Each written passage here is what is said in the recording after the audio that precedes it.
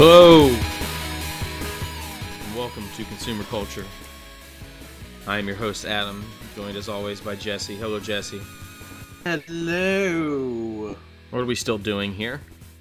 It's a whole new week.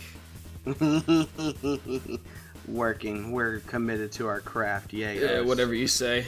I didn't really say it that convincingly. I meant it, but I'm not gonna push it. Yeah.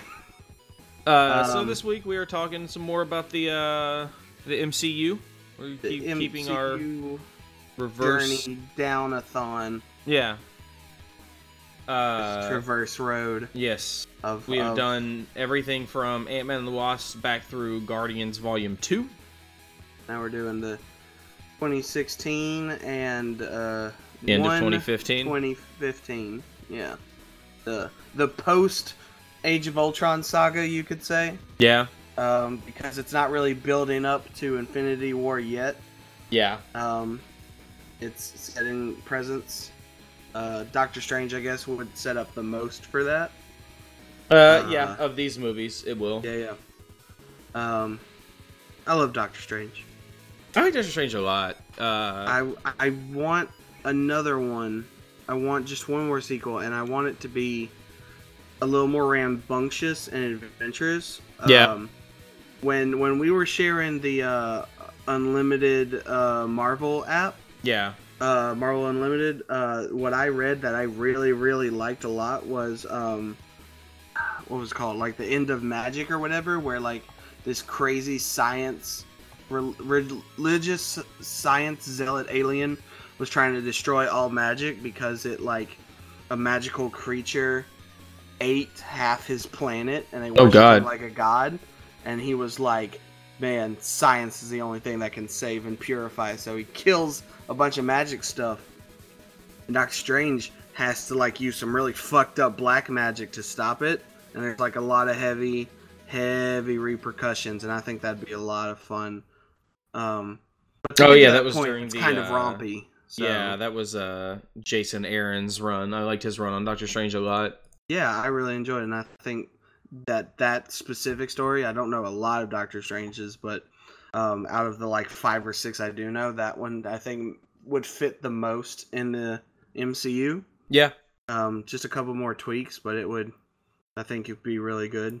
Yeah. Especially the science as a religion versus, I guess, the free will of magic kind of duality, and then how complicatedly gray that gets when it gets to the part where he does the most fucked up magic. It's like, magic has a price. I'm like, oh shit, and then bad things start happening. Like, that'd be really cool. Oh yeah, I always like that idea of like there's always a double-edged sword to magic and stuff like that. That it's not just, candy and bubblegum all day. Right. Are you a good witch or a bad witch? You're the witch that the house fell on. Yeah. But yeah, I really like Doctor Strange. Mostly visually, like the story was fine. Like the story, it was an origin story. It was every origin story. Man, to show you how white I am. Oh god. To show you how white I am, I didn't realize like the implication. People were upset about how it was a white guy traveling to a monastery. Being the best. It's like that didn't click. Yeah. I understood that with Iron Fist. I didn't understand that here for some reason. I think as crazy as this is for like schmucks like me, I think making Tilda Swinton the Ancient One was the problem. Yeah. Oh no, that was also a problem. That was a problem. Like making the Ancient One Tilda Swinton to quote unquote avoid stereotypes just made Doctor Strange being a sort of white savior, I'm super good at this, seem less prudent, and that was, I don't know, that's classic Disney look over here kind of thing, I think. Oh yeah, like it was, I don't know, smarter like than it should have been. They should have changed to like just change the fucking place. The best I'm gonna go to example, Iceland. Yeah, something. But the best example, at the time when it came out, and what little I knew about films, I didn't realize that. And before I had to rewatch it for school, I didn't realize that this may be one of the best ones done by it. But Last Samurai with oh god, yeah, Last Samurai is awful with that stuff. Last Samurai. No. It's not nearly as bad. It's not really about him. Like with Tom Cruise, that's what I was trying to get at when I rewatched it. It's not nearly as white saviory as it seems because he doesn't really get better, and he he saves the guy once, but ultimately near the end, like they tell him don't die because you're not part of this. You're not us. We took you in and stuff, and that's cool, but you're not really us. And I think a lot of people misconstrue as thinking that Tom Cruise is the Last Samurai, but the dude dies in his arms, which I can't remember that actor, but he's the one in Godzilla. Ken Watanabe. I think. Yeah, Watanabe. Thank you. He's the Last Samurai. It is about him. He's just he's not really a white savior as much as an observationalist, a guy who watches it go down. Like it still has some of those things, but he doesn't he's improve. An audience surrogate because audiences can't understand these weird brown people without somebody like them there. Yeah, no, there is that, but at least it's not like, you know, the way Avatar does it, but with CGI or Pocahontas or all that stuff. It's a lot better done. Yes. Yeah. It's a lot better done than I think people remember. Because I thought that way, and then I had to rewatch it 3 years ago for class. I'm like, whoa, this isn't nearly as like, oh man, Tom Cruise is the Last Samurai shit as we think. At least that's what I got from rewatching it. But Doctor Strange definitely doesn't do that. It makes it okay to be white and better than everyone else. Yep. Especially when you have the handicap of not having your arms, but you still get to be better. Yep. That's even worse, actually. Yep. But visually, it's great, and Mads Mikkelsen does his goddamnedest. Like, Mads Mikkelsen's very good, and just like some of the stuff in that, I've never seen anything like it. It is just one of the most striking visual movies I have ever seen. And you know what else? And this, I think, has more to do with how good of an actor this guy is than the writing. Benedict Wong somehow makes it feel like Wong is not just a servant or a chauffeur. Yeah. He somehow makes it feel like they're almost equals, but Wong understands, like, oh no, you got picked, so you got to do this, but I'm going to help you because you're a dumbass.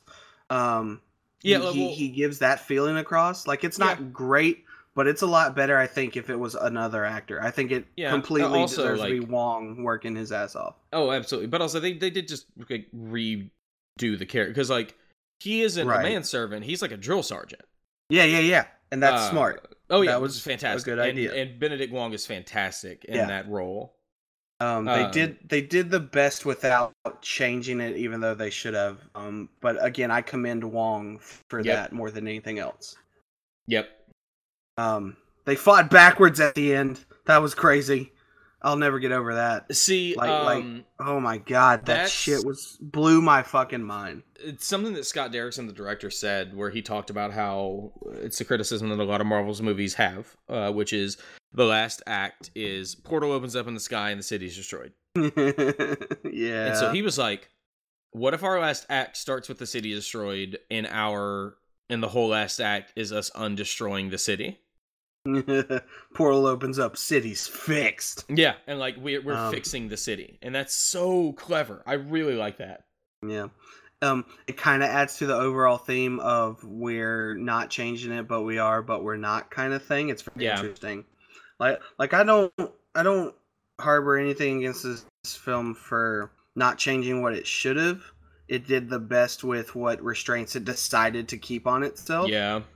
Because, you know, we've already seen either you can stupidly do that and succeed and you get this, or you can stupidly do that and pick the worst people to try and get Iron Fist. Yeah. It shows a difference of like who can actually make lemonade with lemons and who can just fucking not. Yep. Why did you put rinds in your lemonade? I thought you were supposed to just put the whole lemons in.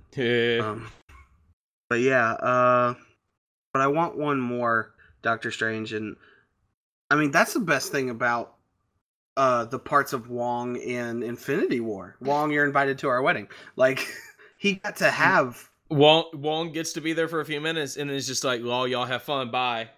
Yeah. It's like I got other shit to do. Y'all get like again. It's fucking Wong and Benedict Wong. Yep. He's so good at being like, no, I'm not doing this because I'm your subservient, token person of color. You guys fucked it up. Do your white people thing and good luck. Bye. It's kind of great. Yeah. But yeah, like it's, and I want more of that with him yeah. and Benedict. Like I would love that for just one more sequel. I liked she wasn't used as much as she should have been, but Rachel McAdams was good, and I like that it didn't That's right. do the Marvel thing of like shoehorn romance. Like they don't end up together like they were already together before and they don't end up falling back in love, but they are just like, cool with each other. They didn't feel the need for an unnecessary love story. Mads Mikkelsen was really good. Man, it just need more Mads Mikkelsen in things. Yep. Guys, better than I think he's getting credited. Yep. And then Chiwetel Ejiofor was really good as Mordo. Even though throughout the whole movie I was just like, isn't Mordo a bad guy? I feel like Mordo's a bad guy. Am I wrong? And then at the end, oh no, Mordo's a bad guy.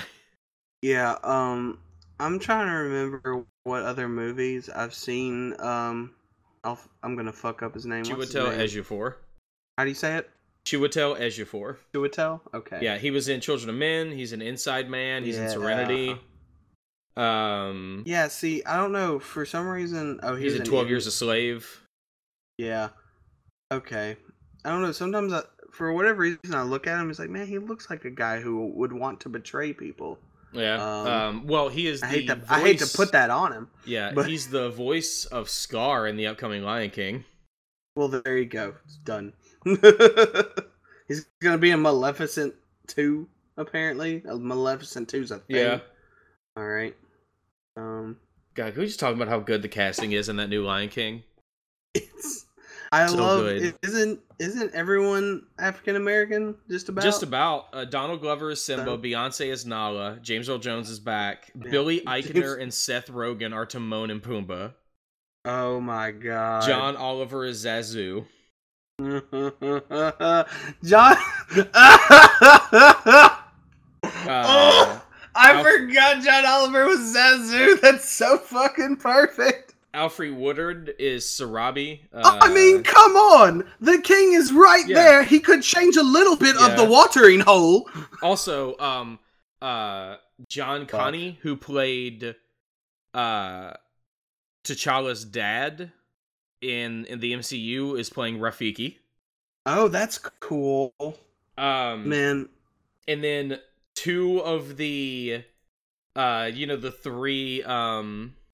the three hyenas. Yeah, I'm looking at them. Oh my god. Florence Kasumba, Eric Andre, and Keegan-Michael Key. Oh my god. So they're just anthropomorphized black Three Stooges. Yep. I love it. Fucking I'm very excited for it. I'm super excited for a trailer. Cause that casting is so good. Oh yeah, Florence Kasumba was in that bad Emerald City TV series. Oh, I just know her from being one of the Dora Milaje. Yeah. I tried to watch Emerald City. I wanted it to work. It did not. Is that the weird, where Vincent D'Onofrio is the wizard? And, like Wizard of Oz thing? Yeah, super edgy, like you're the bastard daughter of the wizard and you can kill people in the land of Oz with a gun and shit. Yeah. Right. Yeah, that was like last year. Yeah, I wanted that to be something, and it just wasn't going to. God, what a weird thing. Imagine all the wooden acting in Supernatural just multiplied. It's not good. Jesus. Yeah, but Eric Andre and Keegan-Michael Key, I'm just gonna love listening to the... Keegan-Michael Key is the one that just It's the one that just laughs all the time. Yep. Oh my god. Yep. Thank you, Keegan, for being a national treasure. Yep. And no, this is gonna be great. It's gonna be. Yeah. So from Doctor Strange, we move to the Avengers 2.5. Yep. Captain America: Civil War. White chocolate, dark chocolate. This movie. It's Spider-Man's the highlight, Dedoy. Yep. Dude, you got a mechanical arm, and he's like, "You just stopped my mechanical arm." What the fuck? Anthony Mackie and Sebastian Stan have great chemistry as Bucky and Falcon. Oh my god, they're such fucking little brothers. You. They're such little Can you put your seat up? No. Can you just your seat up just a little bit? Nope. The introduction of Black Panther was awesome. Oh my god, fucking T'Challa is so good. One of the only things about Black it that Panther doesn't hype work, is real. one of the other things that matters that one of the things about it that didn't work was them trying to make the completely chemistry-less Sharon Carter Captain America romance happen. You mean him make out with his former love interest's granddaughter? And it just doesn't work. It does not work. Dude, even the actors not having chemistry, just her being the granddaughter is creepy. I'm okay with that. But we do get Bucky. We do get Bucky and Falcon being like, nice, just nodding, just fucking stupid bro shit. This isn't gonna mean anything to you because you haven't watched it, but Paul Rudd in that movie is just playing Bobby Newport from Parks and Recreation. Like he played a character called Bobby Newport in Parks and Recreation, who is just this doofy rich kid who's running for city council, and he is 100% just playing Bobby Newport in this movie. Just like he is not like is a very different version of Scott Lang, Mr. Captain Ant-Man. America, sir. Just like, do we have any orange slices? So I only tried this once. Almost ripped in half. So people just be prepared. Yeah, the whole airport little guy just get big. God, the whole airport scene is so good. It's one of the best choreographed fight scenes, period. And then, one of my favorite, most underrated actors, Daniel Bruhl as Baron Zemo. Yeah, like, so I really liked the portrayal of Zemo. He did really great. It's the fact that there wasn't, like, he was the antagonist, but not the, like, his goal was, it was, like, for such a big movie, it had a very small focus. He wasn't trying to destroy the world. He wasn't trying to, you know, take over a city or something like that. He was just trying to plant a couple seeds to make it all fall down. And yeah, I really like Daniel Bruhl. He watched Batman versus Superman. Was like, I know how to make that better. Yep. I hope he appears more. It is funny, the breakdown where it goes, you know, both movies are them just fighting over their mothers, right? Yep. That's kind of crazy. And then, Martin Freeman being introduced, having, like, a very small role in this movie, but then killing it in Black Panther. Yes. Oh, my God. I don't know, something about Martin Freeman always playing the out-of-the-loop guy ever since, like, Hitchhikers is so good. Yep. Like, he's just always out of the loop, no matter what he plays in. It's really great. I do wonder how Zemo knew about Bucky. I can't remember if that's, like, explained. Like, it doesn't ruin anything for me. I think it's just one of those things where it's like, you see him going through and getting information from a lot of people. So it probably has something to do with that. Yeah, that's true. He's very good. I think there would have been a really cool link if, like, Thunderbolt Ross knew. Yeah. And he somehow got the information out of where he was that Martin Freeman's character put him up. Yeah. Like, I remember when they announced that this was going to be Civil War. Yeah. I just had a moment of, like, man, what if they could get Spider-Man? Because Spider-Man is such a big deal in the Civil War comics. Just what if? Right. And then a few months after they announced it, they announced, hey, we made a deal with Fox. We got him. Going to the MCU. We got him. Honestly, though, we got him. I understand why they did it. Man, I wish they hadn't put him in the trailer. Yeah. Like, the hype was too real, like, though. They were like, no, we got to feed it. I would have loved for the first time I saw that. Queens. The first time we saw him was in the movie. Yeah. You got somebody? I got somebody. Queens. Yep. Boom. And then free. No. Right? And then what was it? At the funeral for Peggy Carter, where Sharon Carter reads the classic monologue that Captain America gives in the Civil War comic. Yeah. And when someone tells you to move, you stand still and say, no, you move. Yeah. I liked the argument put here. I thought it was a little better done than the comic itself. I know a lot of people argue that for some reason. The comic is way, listen, they said they didn't want it to be black and white in the comic, but it was. There was a good side to bad side. Yeah, it was a little, militaristic viewpoint. It was, like kind of propaganda-ish. It was very much good guy, bad guy in the comics. Yeah. The best they did was try to make Captain America an incoherent asshole, but that didn't really work. Yep. Not as good as here, where stubborn pride makes more sense. Where it's like, no, I was in World War II. I know what I'm talking about. You're a rich shithead who's just like your father, pretending like you're not. Yep. Which would have been a great line, because then Tony would have punched him. Yep. And then it's just like, but yeah, it's this idea that if we have this oversight, what happens when someone needs us and they say no? Yep. But hey, also, Manchurian Candidate, put the gun down. Yeah, but also, what happens when we respond to something and more people die?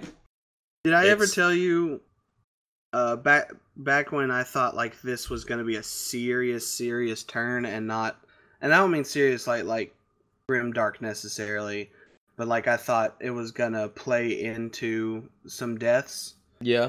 Because I thought this was going to be more of a turning point, and then Infinity War was going to be the nail in the coffin. Yeah.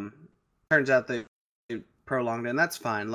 We complain about Rhodey falls, and then oh shit, but then 5 seconds later, oh, he's fine. Yep. He's alive. Because nobody dies. Yeah. So what I wanted, and I don't know, maybe in hindsight this is gonna sound like I'm just trying to be edgy for edgy's sake. But what I really wanted, because I think it's in the trailer, when Iron Man's chest overloads and blows Captain America off of him. Yeah. I wanted that to kill him. Oh God. And yeah. This is a little extreme, but it's fine that it didn't happen. I'm not upset or anything, or I'm smarter. But this was just what I thought before I saw the movie. What I thought would be really cool. Yeah. So he kills him by accident.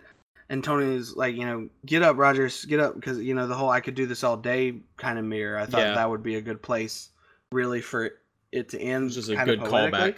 Yeah.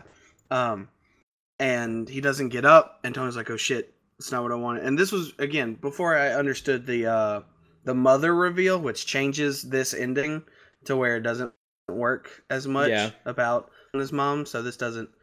So if that didn't exist, this is what this is. And then Bucky comes to from getting knocked out earlier and realizes Steve's dead, and his whole thing is oh fuck, no, Steve is basically dead for defending me, but you still killed him. And I don't know, his super soldier blind rage thing kicks in, and he kind of punches Tony to death and kills him. And it's kind of like a blackout roid rage thing, more I think about it, which is pretty fucked up. Yeah. But so the thing is, though, after all that, he takes both bodies and gives them to Fury and turns himself in, and is he's like, I did this, and this is wrong, and we need to fix this, blah, blah, blah. So he goes to the raft, just him, and everyone else gets cleared or whatever, and things go on. Then at the beginning of Infinity War or something, they bring him out to be the next Captain America to try to redeem himself, is what I thought would have been interesting. But with the he killed my mother reveal, that doesn't really work at all, and it's too self-serving. Yeah. But I thought I like really tragic redemption shit though. I think that would have been cool, where he wants to do better because he realizes he's still just a killer. Yeah. By blindly murdering Tony. See, I don't think they'll ever kill Tony. Because I don't know what they're doing, man. I think Steve's done. Steve's gone. Interesting. I mean, did you see his post on Twitter after the last day of shooting for reshoots for No, Avengers you're 4? right. But also, here's why they'll never kill Tony. Because they can give him off in the sunset. He gets married, has kids, he has his happy ending. Oh, they can still write him off kind of okay, I guess what you're saying. If 8 years from now these movies aren't making as much money, Old Man Stark, you can bring back Iron Man. Yeah, fair. And get just an injection right back in the arm of excitement and hype. Yeah. That's why I feel like it would. But honestly, if it was me, I wouldn't do it. I wouldn't kill him. Well, no, you keep him on the sideline. You bring him back when you need him. Yeah, that makes total sense. Yeah, but yeah, I think I really like Zemo as a villain. I think he's one of the by a mile the most interesting villains they've done.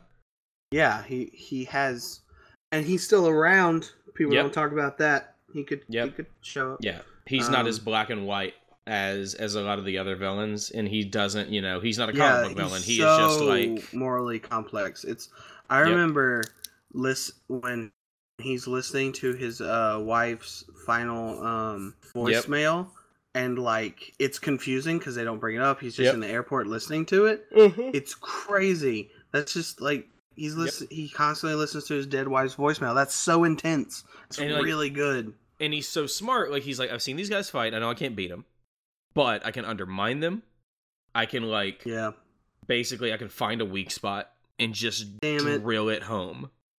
Dude, him and Killmonger would have been an amazing team threat. Like, those my god, I feel like they could have done an Avengers movie together by themselves. Like, Civil War was such a big movie with all the heroes and stuff in it. I feel like Zemo doesn't get talked about enough. Yeah, he kind of got lost in the shuffle. Yeah, and Daniel he's Brühl very poignant, and he's the kind of villain that people talk about they wish they had, but they overlook him just because of how many heroes there are. Yep. But you're totally right. Yeah, he should definitely get more credit for this film. Everybody go watch Lost, or not Lost, go watch Rush. Oh, the Ron Howard F1 movie starring Chris Hemsworth and Daniel Brühl. It's so good. God, I love that movie. Gotta watch that. I've been wanting to. I just keep forgetting. It's so good. I saw it in theaters. It's such a good movie. Nice. What? I said nice, and then I yawned at the same time. Okay. I was wondering what that was. Mm-hmm. Oh, apparently he appeared in Black Panther as a photograph. Maybe that means something. I mean, I think they've said pretty plainly that, like, oh yeah, he might come back. Yeah. Like, we left it open. Honestly, they've really just got to get through the Infinity War thing, and then we'll probably get more. I'm very interested. I assume they have the next 10 years still planned, but I'm impressed they're keeping it quiet. That it's really weird. Like, it feels like right before Ultron, they had everything up until now planned out. Yep, they had this big event. They had this big event where they dumped everything. They announced Chadwick Boseman as Black Panther. Yep. Now, some of that still changed. Like that Inhumans movie. Oh yeah, oh man. And Captain Marvel, got pushed back a couple times. Hard. Yeah. But yeah, like it feels like they're just waiting for, they're waiting for the Avengers 4 to come out, and then after Avengers 4, boom, here's everything. Because like the only movie we have Captain Marvel, Avengers 4, and Spider-Man: Far From Home. We don't know anything else after that. Yeah, there was Guardians 3, but that's in limbo now. And that's all of 2019. So like they'll probably announce everything through like 2023, maybe. Yeah. Which just feels like science fiction when I say those years. That year. Yeah. And that's not 2020, that far man. away. That's a weird. It's really close. Thing. It's wild. New Decades is always like that. I still vividly remember where I was when on 12 a.m. January 1st, 2010. Yeah. I don't, but I remember feeling like it was weird we were in 2010. I thought that was really crazy. Yeah. So yeah, 10 years, Jesus Christ. We're gonna be doing this for 10 years, right? That's when we get noticed. We'll see. He's in The Alienist, which I heard was pretty good. Yeah. That's cool. That seems I haven't seen Luke Evans. That's a cool team. Yeah, and it's got somebody else in it. Dakota Fanning, that's right. Yeah, it seems cool. It's like a weird, like, limited series, I think, on FX. It's got a weird name. Like, it's not a great name. Yeah. Certainly not the best. Yeah, it's in the 1890s. Yep. I don't know. They suggests some supernatural stuff, but they haven't really outright shown any trailer-wise, so I have no clue. I don't think it is. Yeah. Because I think it's shot very strangely for a crime drama, though. Yeah, well, I mean, it's 1800 serial killer in New York. Yeah. What is it? The term alienist means it's a psychologist. That's what it is. Like back in the day, a psychologist was just called an alienist. Yeah. And so that's why it's called that. It's a very not great name. Yeah, for us because of the time, but I mean, yeah, you gotta do what you got. Yes. So then, just tell me a story. Oh God.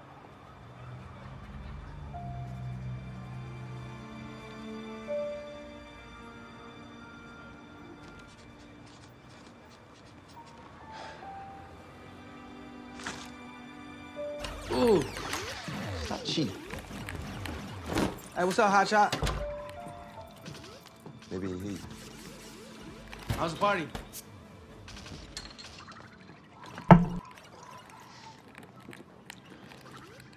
Tell me about that tip. What? I want to know about that tip. Oh, baby, time! It's so on right now. Calm down, all right? I just need to know where it came from. It's got to be airtight. Okay. I was at a wine tasting with my cousin Ernesto, which was mainly reds, and I don't love reds, man. But there was a rosé that saved the day. It was delightful. And he tells me about this girl, Emily, that we used to kick it with. It was actually the first pair of boobs that I ever touched. It's the wrong details. It's the wrong... It has nothing to do with the story. Go. So, he tells me that she's working as a housekeeper now, right? And she's dating this dude, Carlos, who was a shot caller from across the bay. And she tells him about the dude that she's cleaning for, right? That he's like this big shot CEO that is all retired now, but is loaded. And so Carlos and Ernesto are on the same softball team. And they get to talking, right? And here comes the good part. Carlos says, yo, man, this guy's got a big-ass safe just sitting in the basement, just chilling. Of course, Ernesto comes to me because he knows I got mad thieving skill. Of course, I ask him, did Emily tell Carlos to tell you to get to me what kind of safe it was? And he says, nah, dog. All she said is that it's like super legit, and whatever's in it, it's gotta be good. What? Old man have safe. And it's gone for a week. All right. There's an old... God. Damn it. Old God man bless. has safe. Old men have safe. There's a rosé that saved the day, man. A rosé God. that saved the day. Remember, Oh my God. remember for like 3 years, from 2012 to 2013, when Corey Stoll was a thing? He was the villain in Ant-Man? Yeah, that's right. And he was on The Strain. Like, he hit it big with House of Cards. That's And right. then he got cast on The Strain and was the villain in Ant-Man. And he was in Black Mass. That was about it. Yeah. That was weird. But yeah, Ant-Man, we talked about Ant-Man and the Wasp fairly recently, and this movie is just kind of like a 1.0 version of that. Yep. Very, very similar, but smartly done. I still wonder to this day how much was Edgar Wright and how much wasn't. Yeah, and I'm still a little like foggy on why he left. The big rumor was he wanted Hank Pym to be the ultimate bad guy. No, which I think is no. It was that didn't sound right because to me either. No, it was because I don't blame Marvel for this. Basically, he wanted just to kind of make it as a standalone thing. Oh. Like, he didn't want to have to add all the extra MCU stuff to connect it to the other movies, and Marvel was like, nah, that's what we do. And he didn't want to, and so he left. That's really weird. He seems like the kind of guy who would like to do something like that. No, like, he just kind of wanted it to be his own thing. Yeah. And so, yeah, it came right... I like the idea that Ant-Man is there to be kind of the soft reset after, like, the big world-shaking movies. Because you have Age of Ultron, and then Ant-Man, and then you have Infinity War, and then you have Ant-Man. Yep. Just like, hey, let's do something small and focused and really fun and funny. Yep. Yeah. Let's ground this down. So Paul Rudd is Scott Lang, who is the petty crook who just got out of jail. Paul Rudd's way too good for this earth. He's great. God, Paul Rudd's great. Do you know about the internet's never-ending desire to have him and Sean William Scott be Ted Kord, the Blue Beetle, and Booster Gold? They've wanted that for years, and God, I'd love it, but it'll never happen because there will probably never be a Blue Beetle Booster Gold movie. Yep. But listen, they do, but it's just a sequel to Role Models. No, yeah, that's like when Role Models came out, that was the response was, can they just be Blue Beetle and Booster Gold? That was the movie where that started. Yeah, God, that's great. He's so good. It's easy to forget how good he is. Like, him in Wet Hot American Summer is one of the funniest things I've ever seen. And then, he's a lovable son of a bitch. Yep. Evangeline Lilly, good, but underutilized. As many people in her position are. I love that she's managed to stay. I was always worried about when Lost was over where she would go. But she stuck around. She's had a lot of high profile stuff.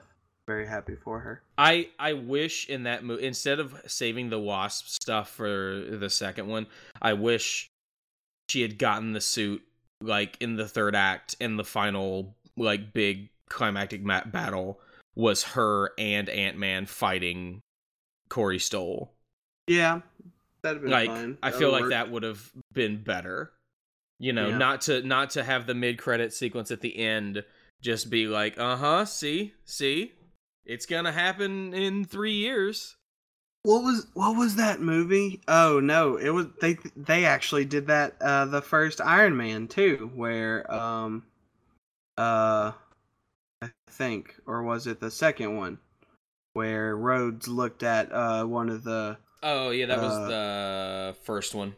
Yeah. So it was Terrence Howard, right? Yeah, he looked at it and he was like, next time. Yeah. Yeah. That's just the thing Disney does. Right. It's the thing Marvel does. Disney Marvel. Yeah, it's two very different production studios. Then you have Michael Pena. Face is a different production studio. Got him. Michael Pena as the MVP of this movie. Where did he come from? Because it feels like I've seen him everywhere and never seen him before at the same time. Oh no, Michael Pena is a long time. I've always really liked Michael Pena. He's in Pena. Yeah, he's great. Like he was in $1 Million Baby. He's just in a little bit of everything. Mm-hmm. He was really. It feels like he kind of has a John C. Reilly style discography or filmography. Yeah. A little in a little bit of everything. Like he was in End of Watch. He was really good in End of Watch. That's right. And that's the thing is it's hard to think of him as the End of Watch guy and like in Fury, but he was also in like fucking Tower Heist. Yep. Like it's weird. He goes back and forth in a very interesting way. Yeah, he was in My Little Pony, the movie. Yeah. He's really, really. He was in Crash. Yeah, man, he definitely is up and down. He's incredibly versatile. He was in the show called Grace Point, which was a remake on Fox of the UK series Broadchurch, which was about David Tennant and another detective investigating a murder of a child in a very small, tightly knit town. Yeah. And he was in the American version. I actually watched all of it. I really liked it, kind of until the very end. The reveal at the end was kind of a letdown.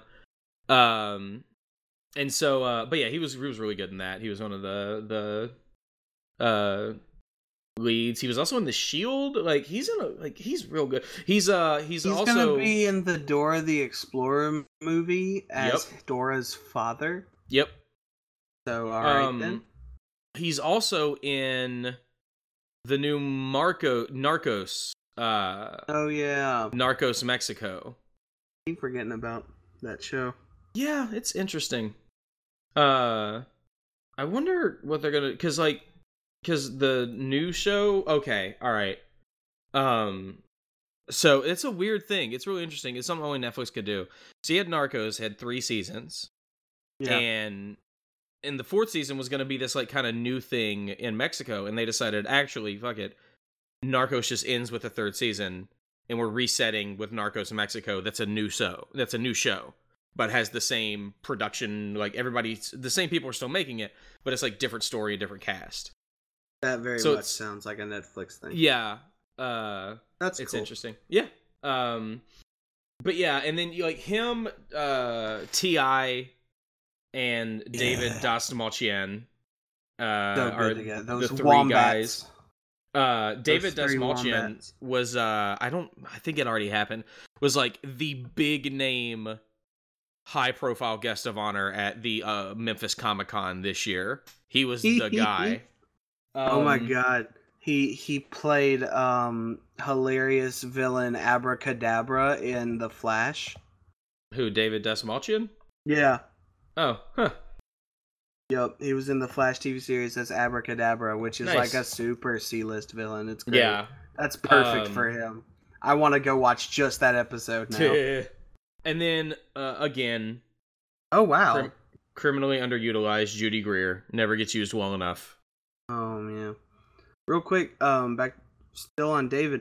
His first credited film thing is being on The Dark Knight. Yeah, he was the guy that Harvey Dent kidnaps. Yeah, that's crazy. Yeah, where like he's gonna like shoot him, and then Batman's just like, this guy is like from a mental asylum. He's he doesn't know what he's doing. That's crazy. That's cool. That's a cool first thing to have. Yeah. But yeah, he was in Blade Runner 2049. Yeah. Baba Yaga. This guy. Baba Yaga. It's so good. Michael Douglas is fantastic in it. Man, remember like 7 years ago where Michael Douglas was on death's door? Was an inch away from death? Yeah. He came back and... Do you know what it was? He had throat cancer. Oh, yeah. Do you know how he got it? I'll let you say it because just in case I'm wrong, but... It was, I believe, a strand of HPV he got from going down on his wife. Yes. Yep. Which, listen, I could think of higher costs to pay to do that to Catherine Zeta-Jones. Right. Wow. And yeah, he bounced back hard, and he's so good in it. And then, okay, this movie has one of my favorite. I picked it up the moment I saw it and died laughing, but it is one of the deepest cut Easter eggs I have ever seen. Yeah. So, when Ant-Man is escaping, like at the first time he's in the suit, and Scott Lang is talking to him, and he's like in the shower and stuff like that, he jumps out the window, goes back big, and lands on a car. There's an older black man driving that car. That guy is Garrett Morris, who was one of the original cast members of Saturday Night Live. There was a skit.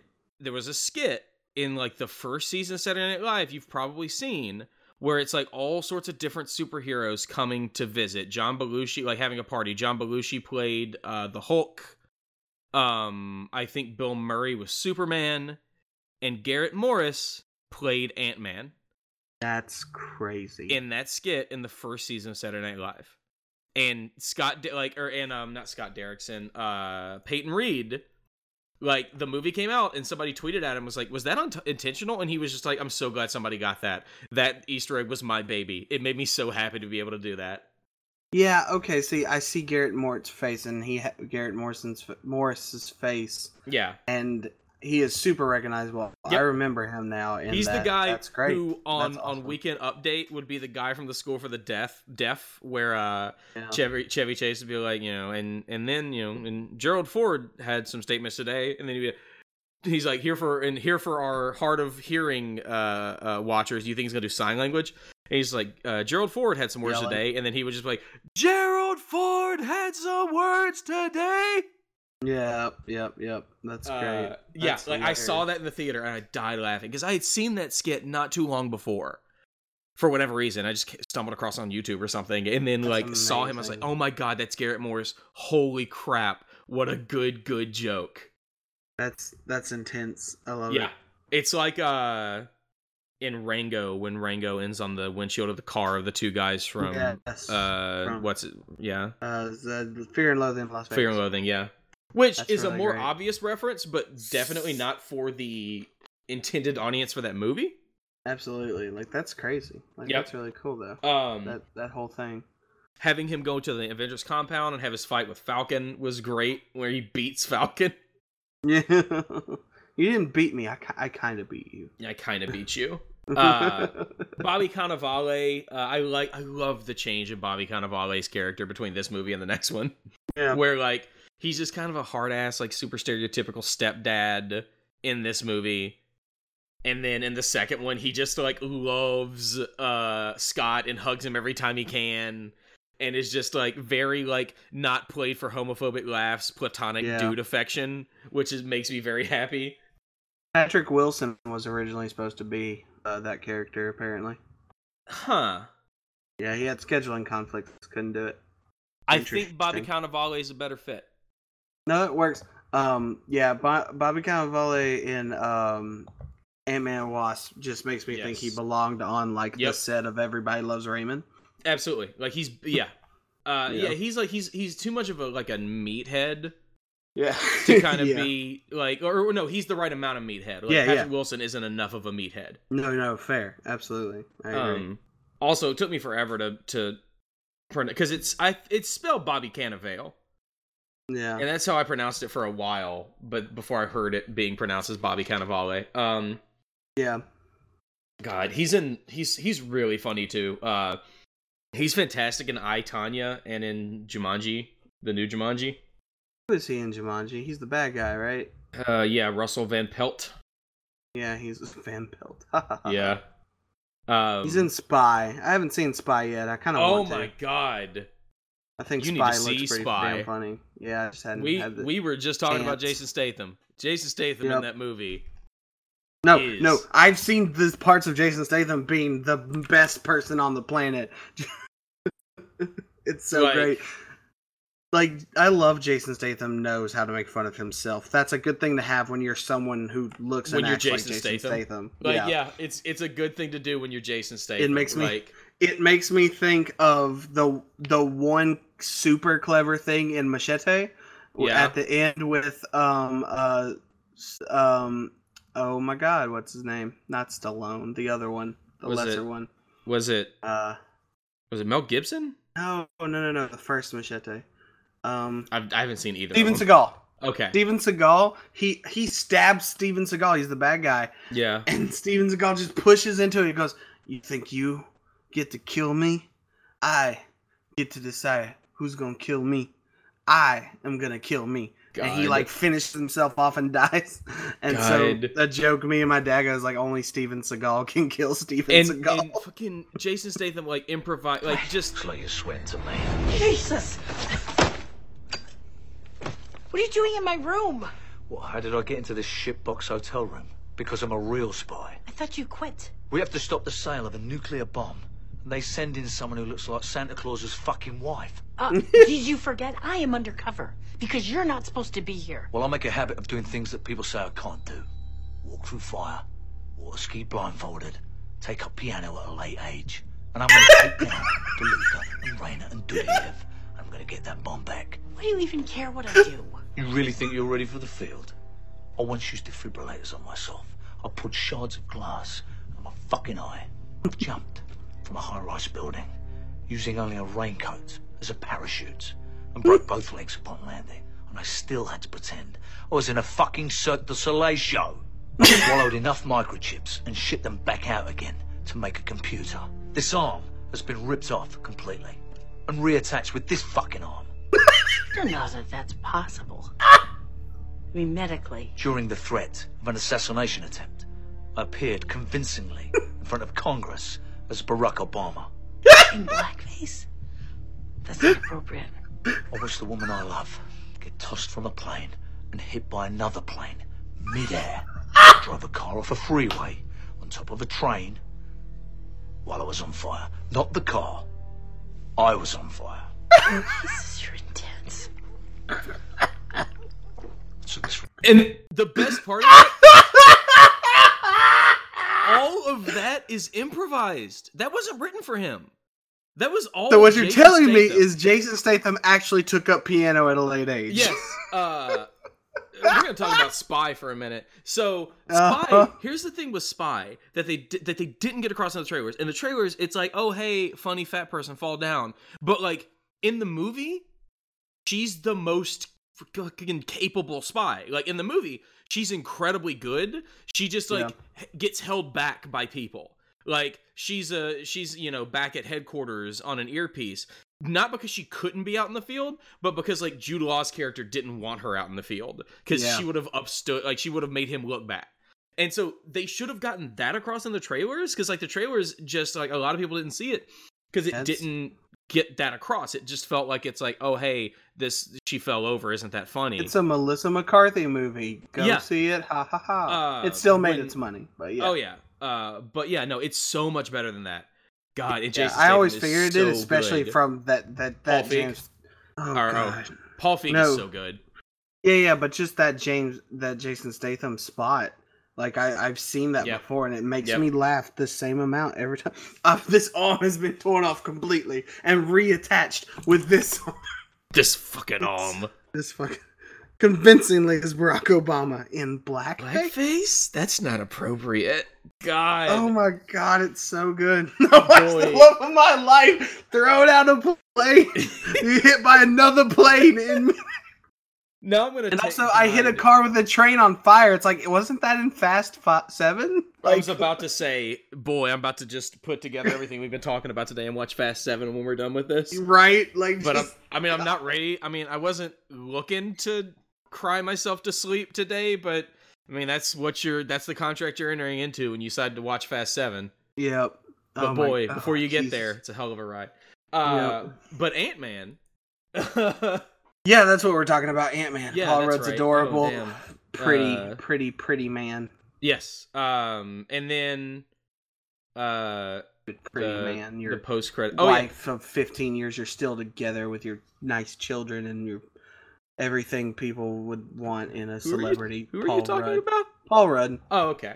He's been with his wife since 2003 because he's a good person. Right?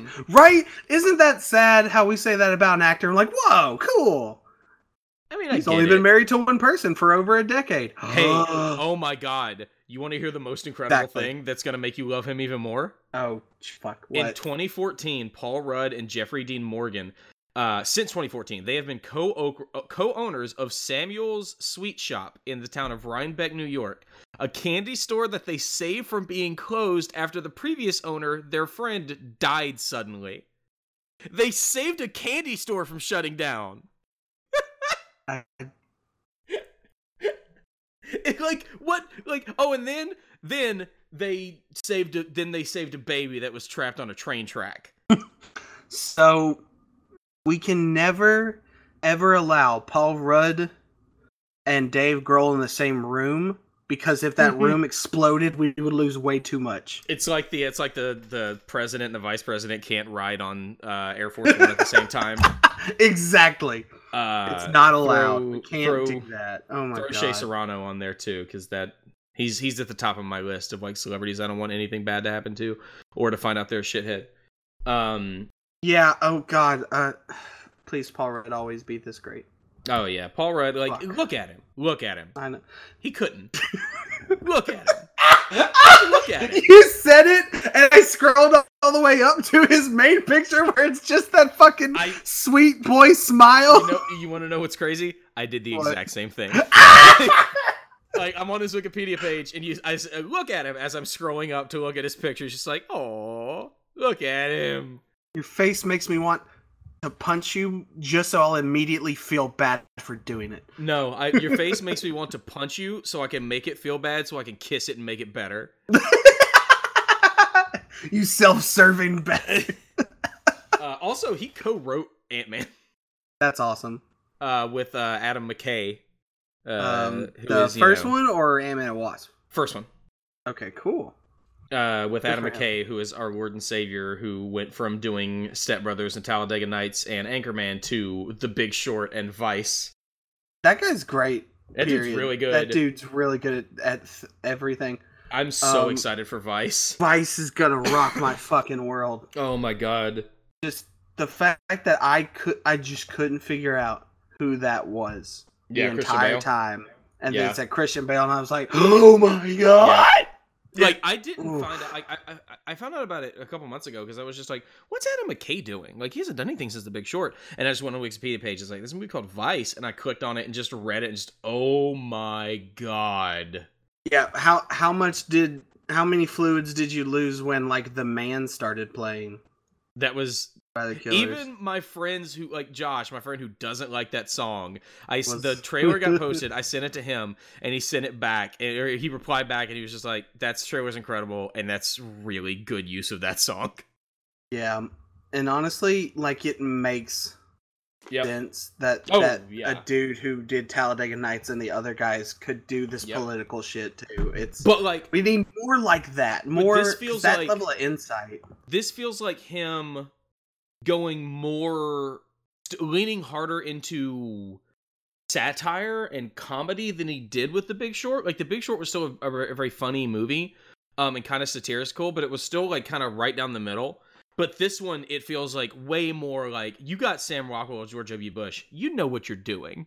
Right, but you know you're going to be, like, sick to your stomach at the very end. But it's still going to tell the story. It's going to tell the story straight down the middle, but all of the accoutrement around it is going to be... I mean, you know Christian Bale has, like, a scene at 1 hour and 45 minutes by himself in a dark room that's supposed to be Oscar baity as fuck. That's going to make you afraid of Republicans.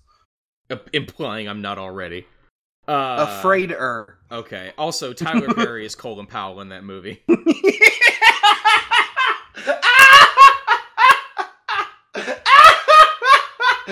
I laughed this much when I first heard that. Yep. Also, fucking Tyler Perry. You know, you realize Tyler Perry is gonna be acting like he realizes he's in a movie, and it's gonna be great. Also, Bill Pullman is playing Nelson Rockefeller. I want you to look at that picture of Nelson Rockefeller on Wikipedia and tell me that doesn't just look like Bill Pullman. No, it does. It's just scary. Bill Pullman. No. I remember looking all these guys up, especially like Steve Carell as Donald Rumsfeld kills me. So good. Like, it's just like, whoa.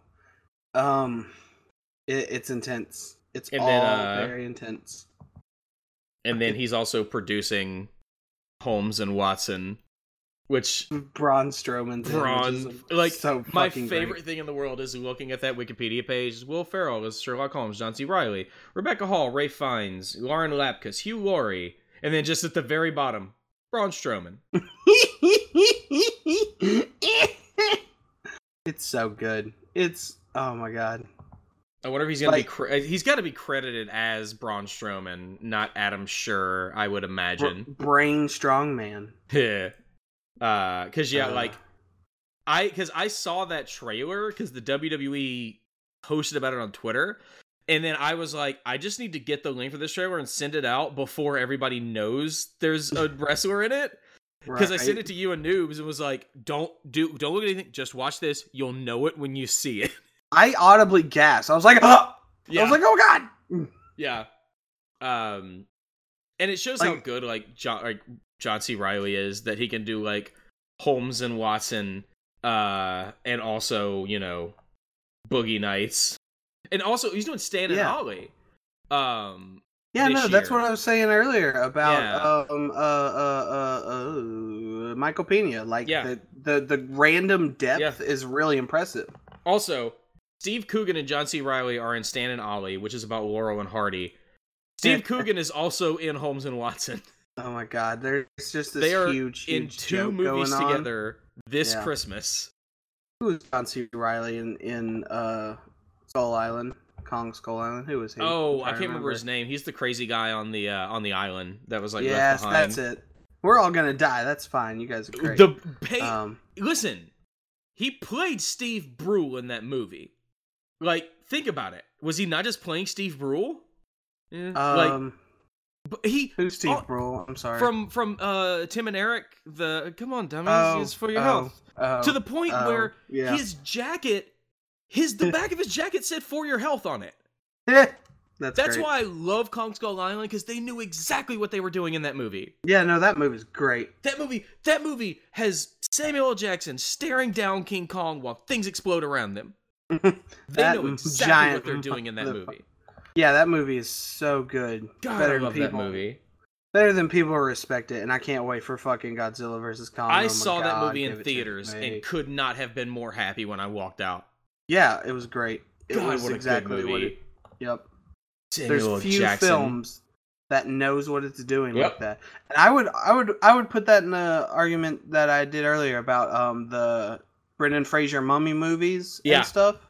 It's that kind of thing. I miss those films so much. Like, I miss that feeling when I go to movies. Yeah, like, this movie knows exactly what it's doing, and it is like, it hits every Vietnam War movie trope in the most loving way possible. Yep. Like, there's like, what, maybe 10 minutes before we have, like, Sympathy for the Devil, and it's like, yes, alright, here we go. Yep. Give me Fortunate Son and All on the Watchtower. Let's get the trifecta.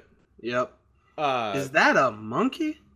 And then, at the end, Samuel L. Jackson dies, spoiler alert, as he's saying, you motherfucker. And he fucking, like, he gets stepped on. It's so great. Come on! Oh, I love that movie. Yep. And Jordan Vogt Roberts, he's a really good dude. I like him a lot.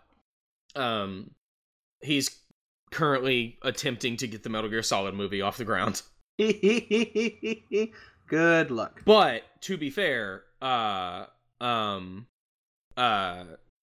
I think he's the best one to do it, because he is very close friends with Hideo Kojima, the guy behind Metal Gear Solid.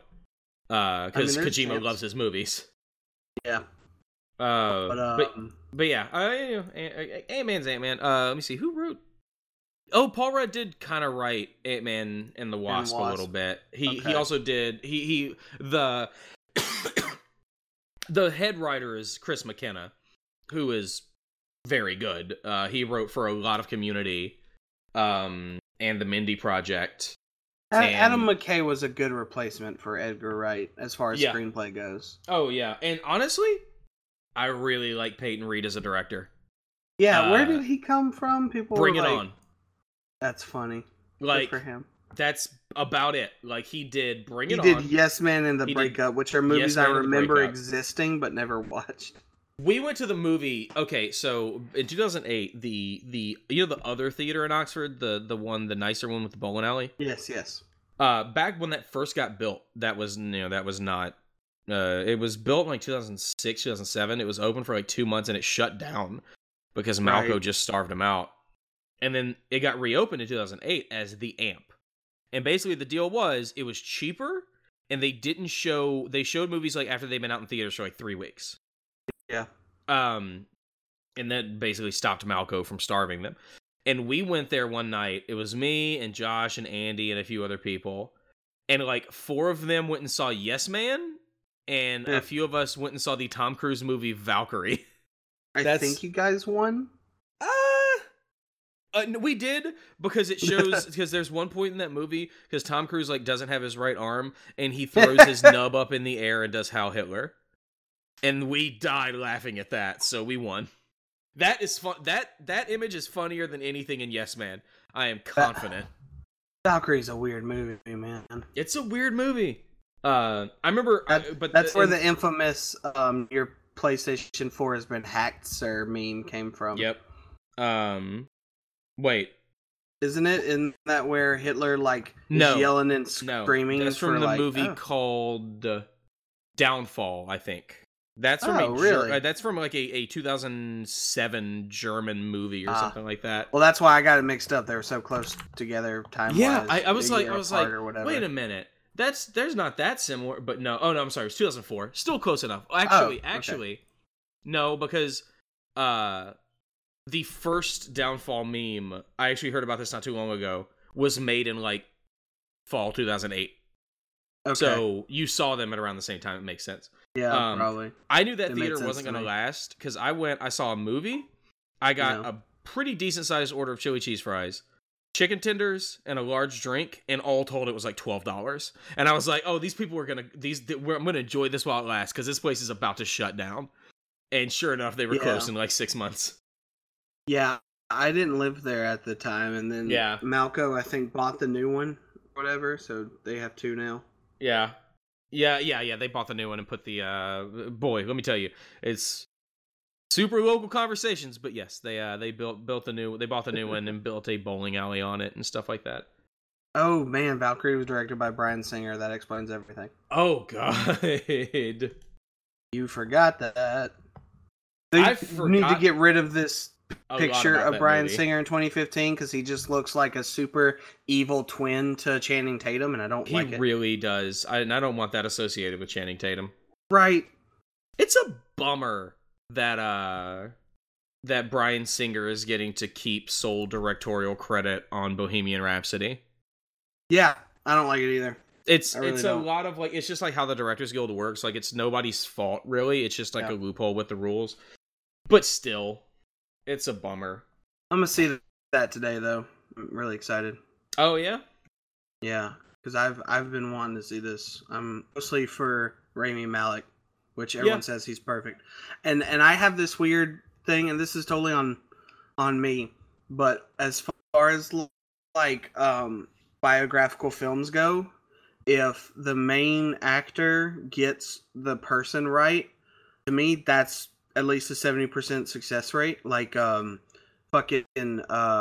best example I can think of is Leonardo DiCaprio and J. Edgar, because everything around that movie is kind of difficult and muddy, and people kind of can't hold a candle scene to scene with Leo, but he's so good that I really like that movie. I just think straight biopics like that are fucking boring. Like, they're not interesting. Like, I love the best biopics like that are ones like kind of like Lincoln or Steve Jobs, where it's not an entire person's life, it's one section in their life. Yeah, it's like a snapshot. I think that's really interesting. But when you're just trying to tell a story, like the number one example of it is Walk the Line, where it's like that's just boring. But I don't like Joaquin Phoenix. Like, it's just all right. It's just a super dry telling of this story. It's why Walk Hard, the Dewey Cox story, is one of the funniest movies ever made, because it takes every single bit of that. It takes every one of those tropes and turns them on their head. It's hilarious. Yeah. But I love biographical films mostly more for portrayals than the storytelling, because I've read the story a million times. I've watched it. It's, it just always feels so dry. Just like it feels like someone's reading you a book. The most mixed bag for me, where like it's up in the air, in my opinion, with which way you want to go, which I think is the same actor. I might be forgetting one of them. It's Milk and Frost Nixon. No, Milk was Sean Penn. Frost Nixon was Michael Sheen. Yeah, that's it. Thank you. I was missing. I was in Sean Penn, but I was picturing Michael Sheen. Yeah. Though I wouldn't compare those two, because Frost Nixon isn't a biopic as much as it is like it is about the time he interviewed, like the interview. Like, it's not about Frost's life. It's just about. But like you said, interview. It's a very specific section. Yeah, no, I think that's great, and I think Milk's very good as well, because that's the type of thing that I'm into, like historical films that just tell the story of. Because I think it's why biopics don't work, because you can't fit an entire. It's Ray is another. Yeah. You can't fit an entire life in a movie. Yeah, I'm not big on Ray, and like if I'll probably be like if you do, it's not gonna be very good, because you're not gonna be able to linger on anything. But again, I think Bohemian Rhapsody will work because it's just about the band and not the individual lives. Hopefully. I just really hope it just ends with his death, Freddie Mercury dying.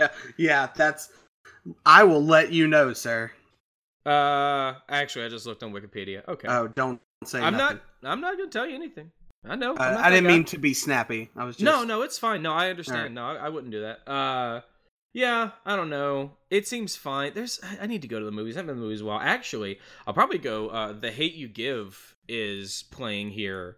And that's a movie that everyone needs to see. That is a movie that everyone needs to see. Yeah, I probably should. Because I have actually, I haven't read all of it, but I've read a decent amount of the book. It's incredible. And it's so good. And it's a homegirl done good. Angela Thomas, the writer of the book, is from Jackson, Mississippi. And so, yeah, I've heard it's very good. I love how, I don't know how this is going to sound. how boy. significantly black the name Star Carter is. Yeah. Because immediately you think of like Lil Wayne and Jay-Z because their last names were Carter and then just stuff like that. Like, it's a very good. That's very impressionable. See what you're saying? Yeah. But yeah, like that you movie's know what gotten, it means. Like you hear that name, it's like, oh, I get it. Yeah. But yeah, that movie's gotten such good reviews, and like everything I've read about it is just like it is impossible to overpraise it. Everyone needs to see this. It's better be nominated for Best Picture. And when I say everyone needs to see this, I mean white people go see this. This has been our news segment for the last 30 minutes, by the way. It's fine. Listen, there's only so much you can say about Ant-Man. Like it's fine. It's like I've seen so much of it. Just like if this movie, like, listen, the Oscars have gotten better, but if this movie isn't the front runner for a lot of different awards, the Oscars have regressed back to 2015. I mean Spielberg not Spielberg. What was I saying? That says Stenberg and about I see now. I totally messed that up. You'll try again? But anyways. Yeah. 1 second. Let my brain... Okay. Also, I want to see Overlord, which is like a Nazi zombie movie. Yeah, I heard that about looks that. really good. It looks like a good, like, grindhousey Nazi zombie movie. Which, yeah. Finally, quote unquote. Oh, it's Stan and Ollie comes out like December 28th. Yeah. Man. So The Girl in the Spider's Web is out, and it really bums me out that I don't want to see that. Yeah. Because I'm upset it's not Rudy tomorrow. I read the first three books before the first movie came out, and I love those books. I've read The Girl in the Spider's Web. I really enjoyed it. I need to read the new one, but like, yeah, I don't know. That first movie. Did you hear where the director said specifically he was going for feminist Batman? Yeah, no. I mean, I could see it though. Yeah, that was his push. Was that she's like feminist Batman? I mean, I guess I'm into that idea. Yeah, I'm worried it's getting misconstrued wrong. Well, listen. But he said feminists, so shitheads on the internet are going to very intentionally construe it incorrectly. Very true. In between yelling about the new Diablo mobile game. Fucking Arena Wars or whatever the fuck. What? Not that. Roll20. This is a different thing. Oh god, yeah, I forgot about that. Yeah. Did you see? It's always something every month. It doesn't matter. Man, do you see how much money? Okay. Also, we're not going to get another Dragon Tattoo movie because Girl in the Spider's Web only made $8 million this weekend. But The Grinch just kicked in the door with $66 million. Oh fuck, The Grinch is that's already out. The Grinch, which had Benedict Cumberbatch. You know what would have been the perfect voice for The Grinch? You've done this, but please do it again. Benedict Cumberbatch's Sherlock voice would be a great voice for the Grinch, but instead they were like, no, let's get him to do his Doctor Strange Hugh Laurie House impression. His nasally white people American voice. It's his House impression, because he just sounds like House. Like, that's all I think about when Cumberbatch does a British or American accent. Oh, he's doing Hugh Laurie doing House. Hey, let's do this like full circle. Imagine Hugh Laurie as Doctor Strange. No. Welcome to my house. No, I don't think I'm gonna do that. I don't think I'm already imagining it. I'm cool. I'm not against the idea, but I don't. It's just one of those silly things that I think is funny to. Also, talking about Oscars, A Star Is Born is going to win everything. Just to get you ready for that. You mean Country La La Land? I'm being ignorant on purpose. I was about to say. I think La La Land is hipster jazz. A Star Is Born, if we're gonna get into that, because Star Is Born is a very old movie. This is its second remake. Oh wow! Yeah, the original one. Yeah. Oh yeah. Wow. The original one was Chris Christopherson and Barbra Streisand. The fuck? Yeah. Yeah. Excuse me. It was made in 1937, 1954, 1976, and then 2018. So this is its third remake. Yeah, I forgot that it was. That's obnoxious.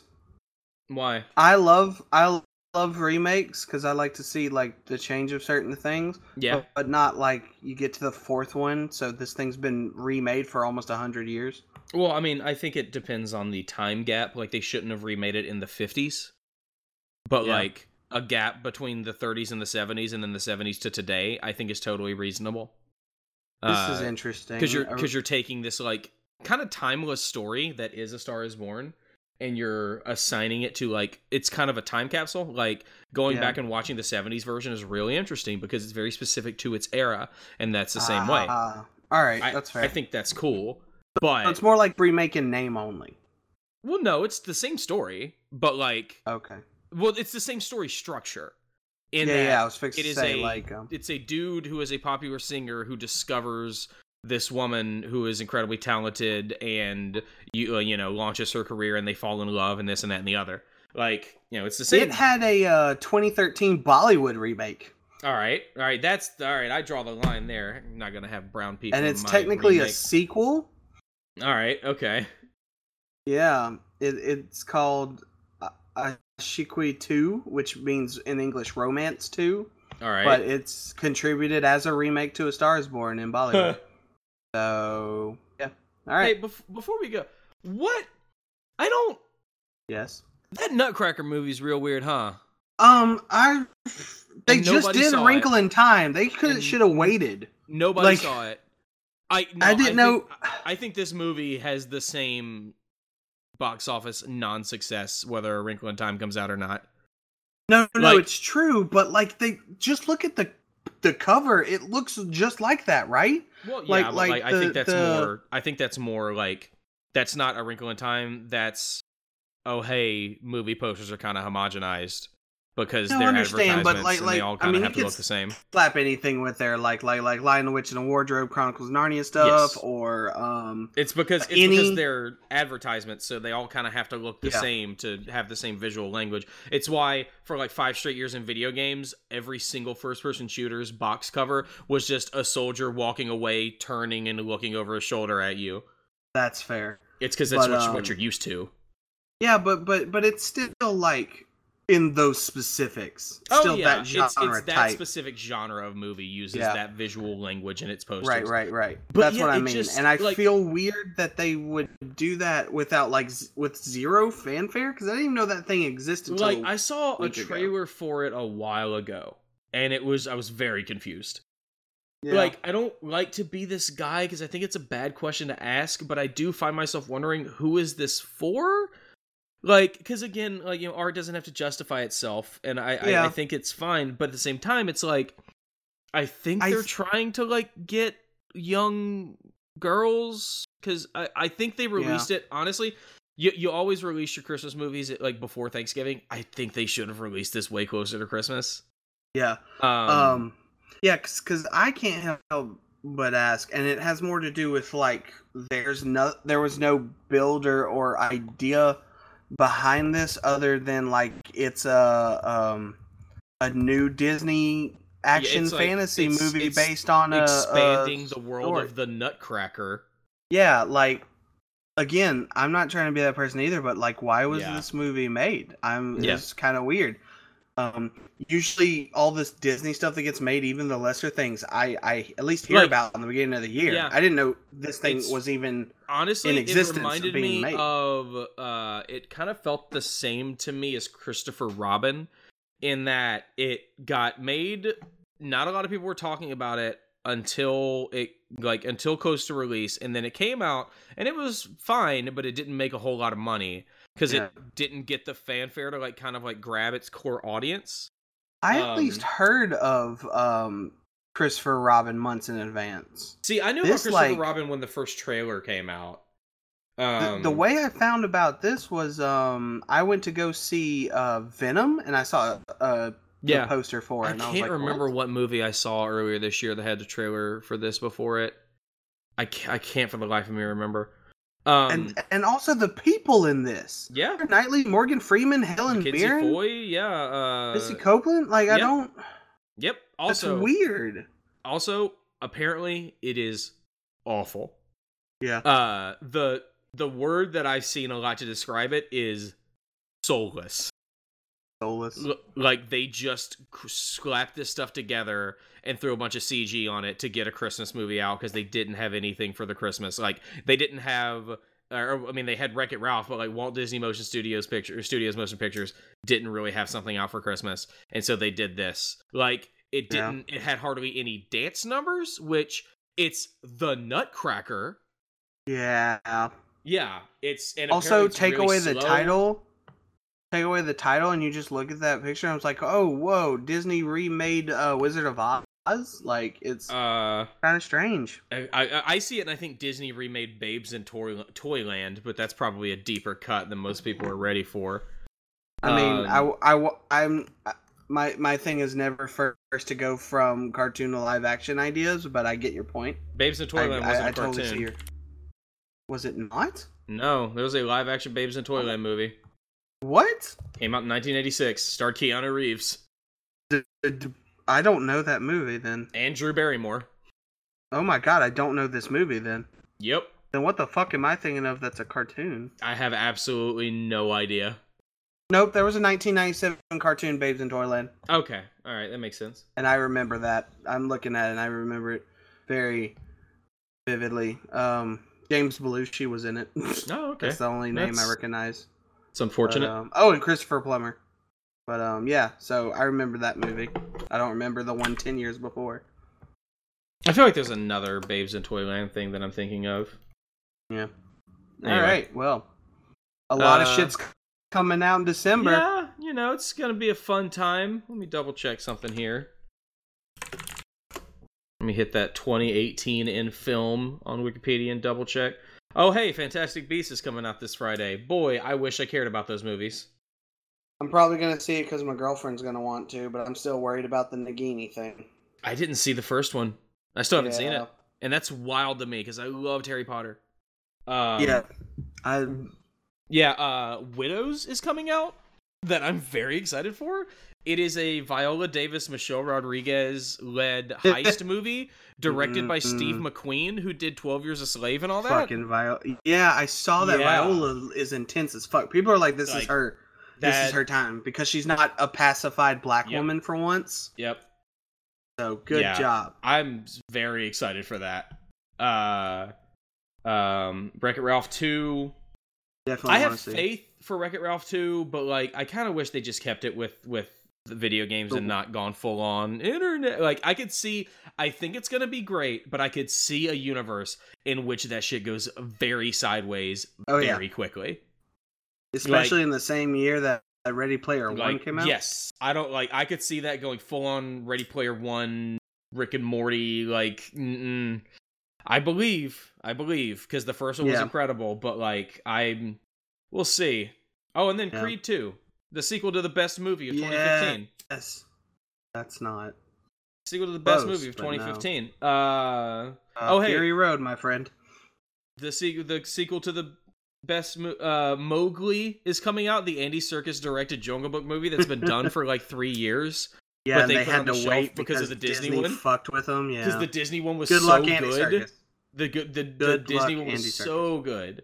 Did you see the promotion, the trailer where they were like, "This is not what you think it is"? Yeah, that's basically what it was saying. So here, good luck, guys. Good luck. Did you see the follow-up? Barry Jenkins' follow-up to Moonlight is out, called "If Beale Street Could Talk." Oh, well, that's cool. I'm very excited for it. It looks really good. Nice. Let me see. Mortal Engines you got soon. Mortal Engines coming on the same day as Into the Spider-Verse. I want it so bad.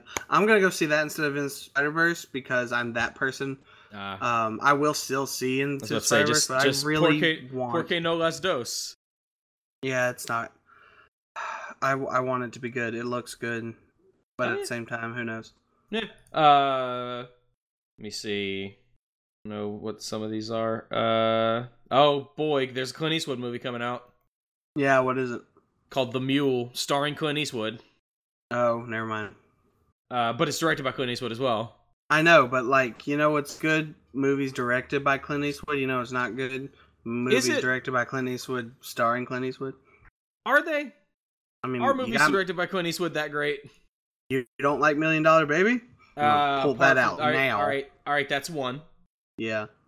Let me see. People really love Unforgiven. That's two. Jersey Boys, American Sniper, Sully. I like 517 to Paris. I like Jersey Boys. J. Edgar, Invictus, Gran Torino. Hey, Invictor. People like I combined those. Space Cowboys. Invictus is good. Again, I already talked about J. Edgar, so I'll stand by that. Because Gran Torino's not good, and people still think it is. Gran Torino is rough. And American Sniper's not good either, but that's more subject matter. Yeah, American Sniper's more bad because the dude that it's based on was a monster and one of the worst people to ever live. And it's basically propaganda, but it is straight up propaganda. Because it's the country we live in, it's not propaganda. But if you go to a different country, it is propaganda, and that's if this movie was made about a Saudi Arabian person, that is propaganda. But it's American Sniper, and Chris Kyle, the dude that is based on, was a terrible, terrible person who, if you believe what he wrote in his book, in his book, he talked about going to, because half of his book is bullshit. He talks about going to New Orleans during Katrina, getting on the top of the Superdome with a rifle and picking off looters.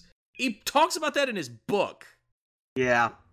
He also Clint Eastwood directed Mystic River. He did. That's good. All right. So we got 3? All right. 3 or 4.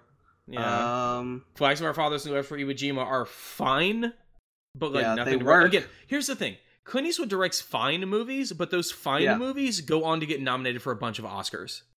Yeah.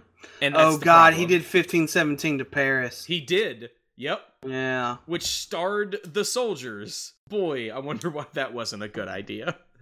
Yeah. I saw the trailer for that, and I was like, wow, these people are terrible actors. What's going on? And then I heard, sorry, the people who were there. And it's like, oh, maybe don't do that? Yeah. So, yeah, I'm not really defending Clint Eastwood in general, but the movies he's made where it's either not him in it or not a subject matter that he's overly passionate about. He has a better track record. Although his fictional work is better than his non-fictional. This one does have a really good cast. It's got Clint Eastwood, Bradley Cooper, Lawrence Fishburne, Michael Pena, Diane Wiest, and Andy Garcia. Is it a Western? Because it's called The Mule, and it should be. It's about a World War II veteran in his 80s who was a drug dealer and a courier for a cartel. That's not terrible. This is the first time he has acted in 6 years since The Trouble with the Curb, that Amy Adams, Justin Timberlake baseball movie. Oh, right. Remember that? I kind of want to see that. I never did, but I like the idea of Amy Adams arguing with Clint Eastwood as her dad. I love that idea for some reason. Let me see what else we got. And then we got Mary Poppins Returns, which I'm excited for. I still haven't seen a trailer for that. There's a small teaser out. It's not much. Wow. They haven't. That's interesting. They don't need to. That movie's gonna make a lot of money because it looks cool. It's coming out at the perfect time of the year, right before Christmas. And boy, let me tell you, they struck that Lin-Manuel Miranda iron when it was perfectly hot. Dude, Homeboy is fire, and he still got a chance to be fire for 2 more years. This guy could have 8-10 Disney musicals under his belt, but before people get tired of him. It's crazy. Oh no, this dude, people aren't gonna get tired of this dude. This dude is this dude's in it for the long haul because he's such a genuinely good dude. Yeah, that, you can't dislike him. Yeah, I love that this guy is becoming the most powerful Latino in he's become entertainment. This incredible. They just finished filming. Because he's the one who spearheaded it, a BBC adaptation of His Dark Materials, the Golden Compass. Oh, and basically, he was like, "Hey, we need to make this," and so he helped get it. He helped remake Golden Compass. He had a hand in it, and HBO is the co-producer, so it's going to air on HBO in America. And That's he is great. And he's playing the co-lead. He's playing the Lee Scoresby character. And I have total faith that guy can make it reasonable, and people won't be all shitty like they were with the movie. He's the guy who Sam Elliott played in the movie. Yeah. Fuck yeah. Good for you, man. He knows. He's good. He's a good dude. Yeah, what else does this guy have going on? Because I was... he's fucking also, he just does cool shit. Like, they were hey, we're doing a new Magic School Bus on Netflix. Do you want to do the theme song? Absolutely. Hey, that sounds like what dude would want. That sounds like something he would jump on. We're doing a new DuckTales. Do you want to do the theme song? Absolutely. Also, do you want to play Gizmo Duck / Fenton? Absolutely. I may be the only person in the world who wants this, but I mean, it's got to happen because it's the biggest on the planet. But I'm totally down with an Hamilton movie. Oh, it'll happen, but it's gonna. He said like it's gonna be a while. They still gotta wait for the infinite hype to die down, like they did with Les Mis or whatever. Like, think about how long it took for us to get a Rent movie, and they are only just now going to work on an In the Heights movie, which was his breakout, which was like musical. 2006. Yeah, like so, like it takes a long time for musical movies to get off the ground. They filmed his last performance, like the last performance of the original cast of Hamilton. Yeah. They shot that, but they just they don't know what they're doing with it. But it's somewhere. Nice. Like I'd put that out. I'd watch it so hard. Probably after this, like next year, where they have this like big national tour going around. Yeah, like they're waiting. Like they know how to ride this train. They're waiting for it to finally eventually die down, which it has to, but it's just taking longer than most musicals. Well, no, like, it's every Broadway musical. Like, there's a reason why it took so long for that stuff to happen with Rent, because Rent was the biggest musical in the world. And so, they had recordings and they had film rights, but they just didn't. They just kept Controversial opinion, I actually really like the movie. You should go on YouTube and watch Lindsay Ellis's video essay about the Rent movie. Oh, man. She's gonna make me feel bad about being white. It's called Rent, Look Pretty and Do as Little as Possible. That's I mean, that's sure. But I like minimalistic pretty. No, you're not. No, you don't get to pull out your fucking experimental film bullshit. No, that's not what I meant at all. That's not what I meant. I meant like thing. No, I meant like the film equivalent of Ambien. God. Where it's like, oh, this is nice. Not experimental at all. No. He's also the producer of a film adaptation and television tie-in series for Patrick Rothfuss's Kingkiller Chronicle, which is interesting, fantastic. You should go get The Name of the Wind and read it. It is so good. It is a very good. The Wind. Oh my god! I think my girlfriend's been reading that. It's really good. Familiar. It's a very good. That might be on my coffee table right now. It's really good. Shuffle through. I like it a lot. It's a really good book. It's about a guy named Kvoth telling like his life story. I like it a lot. And Patrick Rothfuss is a good dude. Mm-hmm. We'll get that third book eventually. Let's see. Also, Emily Blunt as Mary Poppins is perfect casting. Yes. Also, so Meryl Streep is in it. Let me find the exact tweet. Because Lin-Manuel Miranda posted on Twitter the other day. Oh, I'm sorry. It was in a interview. Working with the living legend was a dream come true for Lin-Manuel Miranda, who plays a lamplighter named Jack. One of the greatest moments I experienced on set was Meryl Streep. She was sort of in weird Mary Poppins aunt mode the whole time, and at one point she goes, "Hey kids, want to see a perfect pratfall?" And then boom, face down, went from 90 degrees to flat. You haven't even seen Buster Keaton do a pratfall like this. Everyone rushed over like, "Meryl Streep is dead," he recalls, and then she just got up and was like wiping her hands off. I learned that at Yale. Oh my fucking god. Why is she so amazing? Because she is. Let's see what else we got. Aquaman, Bumblebee. Bumblebee does look kinda cool. Name of the Wind is absolutely what my girlfriend just finished reading like 2 weeks ago. You should read it. It's very good. Yep, it is sitting on my... They're making a movie out of it? Or a TV series? Yes, both. Lionsgate's working on, because it's like this big, like, sprawling fantasy thing. Good luck, Lionsgate. They don't always reach their ambition, but I always respect it. Yeah. But yeah, it's Lin-Manuel Miranda is basically, he's buddies with Patrick Rothfuss. Like, honestly, a lot of this stuff, it's weird, revolves around My Brother and Me with the McElroy brothers. Oh, do they talk about this stuff?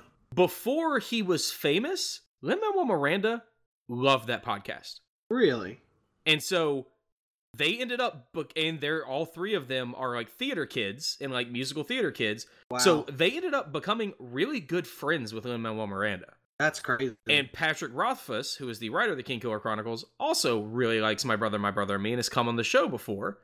And so like they kind of all met through that, and then Lin-Manuel Miranda has read the King Killer Chronicles, loves those books, and like is like, hey, let's make this, and has used his clout in Hollywood to get that underway. That's really great. Yeah. I want us to be like that one day. God, calm down. I said one day. We got time. Aquaman looks Aren't those cool. dudes like in their 40s? No. Justin or Griffin McElroy just turned 30 last year. Okay. Because he was a Forbes 30 under 30 media luminary. I'm interested in Bumblebee. I've been burned before, but it looks much better. Like the Transformers in Bumblebee aren't incomprehensible. Like I don't want to see it in theaters, but I'm not against it. It can do what it do. I'm curious. And then I'm literally seeing everything else but Bumblebee, basically. Yeah. And then Holmes and Watson, Vice, fucking Aquaman. Oh yeah, Welcome to Marwen, this year's Walter Mitty, starring Steve Carell, directed by Robert Zemeckis. Yep, every year. Yep. And then On Vice. The Basis of Sex, Destroyer. Oh, that's weird. Huh. What? Well, all right. So those MCU movies are pretty good. Yep. Get hyped for the winter movie. Yeah. Armageddon-a-thon. I love summer because it's always like really fun and wild and out there, but I also love winter movies. Winter movies are dense because oh my god, there's 10 movies I want to see this month. Also, it's the combination of movies for like people to go see on Thanksgiving and Christmas when they're tired of being around their families, but also award season. Like this is when the award season movies start to come out. Indeed. So it's that fun balance of like prestige and popcorn. Yeah. Which I'm a sucker for. Right. All right. Anything else you have? We've been here for a little while. Prestige and Popcorn's a really good indie band name. Tired of hearing your voice. Oh wow, thank you. That came off as meaner than I expected, but you understand the joke I was going for. Yeah. Also, I was like, man, we've watched wrestling pay-per-views longer than this. Chill the fuck out. No, it's because we're doing 2 in one day because Thanksgiving. So yeah. Right. They're both. I mean, you've already heard the first one by now. A little looser than normal. And the week after this, the plan is. It is. Sorry. Is it Wonders? Yeah, the One Hit Wonders 2000s. I'm very excited. I want that list as soon as possible because I want to know what we're going to be doing. I'm basically going to make it today. I'm very excited about that. Yeah. But yeah, and then we'll have a new Pastamania week after next. Or next week, I guess, because this is, I always forget days and when weeks start. Yeah. On the 21st, the day before Thanksgiving, my mom's birthday. When my family's all going to get together. We're getting together on that Wednesday. Cool. I think so. I'm probably going to go out on Thursday and do some shopping just because I know I'm going to be fucking bored. Yeah. Like, because there's nothing to do on Thanksgiving, especially if your family isn't doing stuff on Thanksgiving Day, which my family rarely does. Yeah. So I'm probably just going to like go to Target. I'm going home and still don't know if Kat's coming with me because her job is being super silly. Oh, they haven't given her enough work per week, but then they're like, oh, but we're gonna have to overwork everybody on Thanksgiving week if you haven't asked off yet. And I'm like, so she's gonna go from 2 days to 5, but you still quote unquote don't know, and it's like 6 days away. Yeah, Jesus. That sucks. God, it just snuck up on me. Yeah. Like I was like, oh wow, people putting out their Black Friday ads already? That's crazy. And then my mom was like, it's 2 weeks away. Oh. Yeah. Man, basically. if I didn't already have a PlayStation, they're having a PS4 Slim with 1 terabyte hard drive with Spider-Man for $200. Damn. Such a good deal. Oh yeah. Yeah, I'm probably gonna try and get some movies, and like the new Assassin's Creed's gonna be like $30, and I might get WWE 2K19. I think that's gonna be like $30. Yeah. All right. Yeah. We'll We'll see you guys later at Past Mania. We're doing WrestleMania. Or no, we're doing No Way Out 2001. No Way Out. Which I've already watched. Yeah, I've already watched some of it. Dude, like I said, I've been watching every Raw, and the journey is wild. I'm enjoying these kind of, like, they're not all going to be this short, but it's kind of fun to have just, like, kind of like a little palate cleanser. It's like also really one of the best years in wrestling. Yeah, that's the thing. Just, like, 3 shows, boom, boom, boom, on to the next one, but it's a way to reset from... seven. The next one. Done. Yeah. I'm done, and I'm on it. It's a good way to reset from 7 weeks or 7 shows of TNA. So yeah, we don't know what we're doing. Yep, I don't know what I'm doing. Oh God, either, yes. What button am I? Goodbye. Of course. Baby, take control. Yeah. This time I'ma let it all go now. Oh man, it changed it. Now they fade out. It used to be if you hit a bunch of buttons, they would just all play over each other. Oh man, that's rude. All right, very intense clusterfuck. Goodbye, everybody. Goodbye.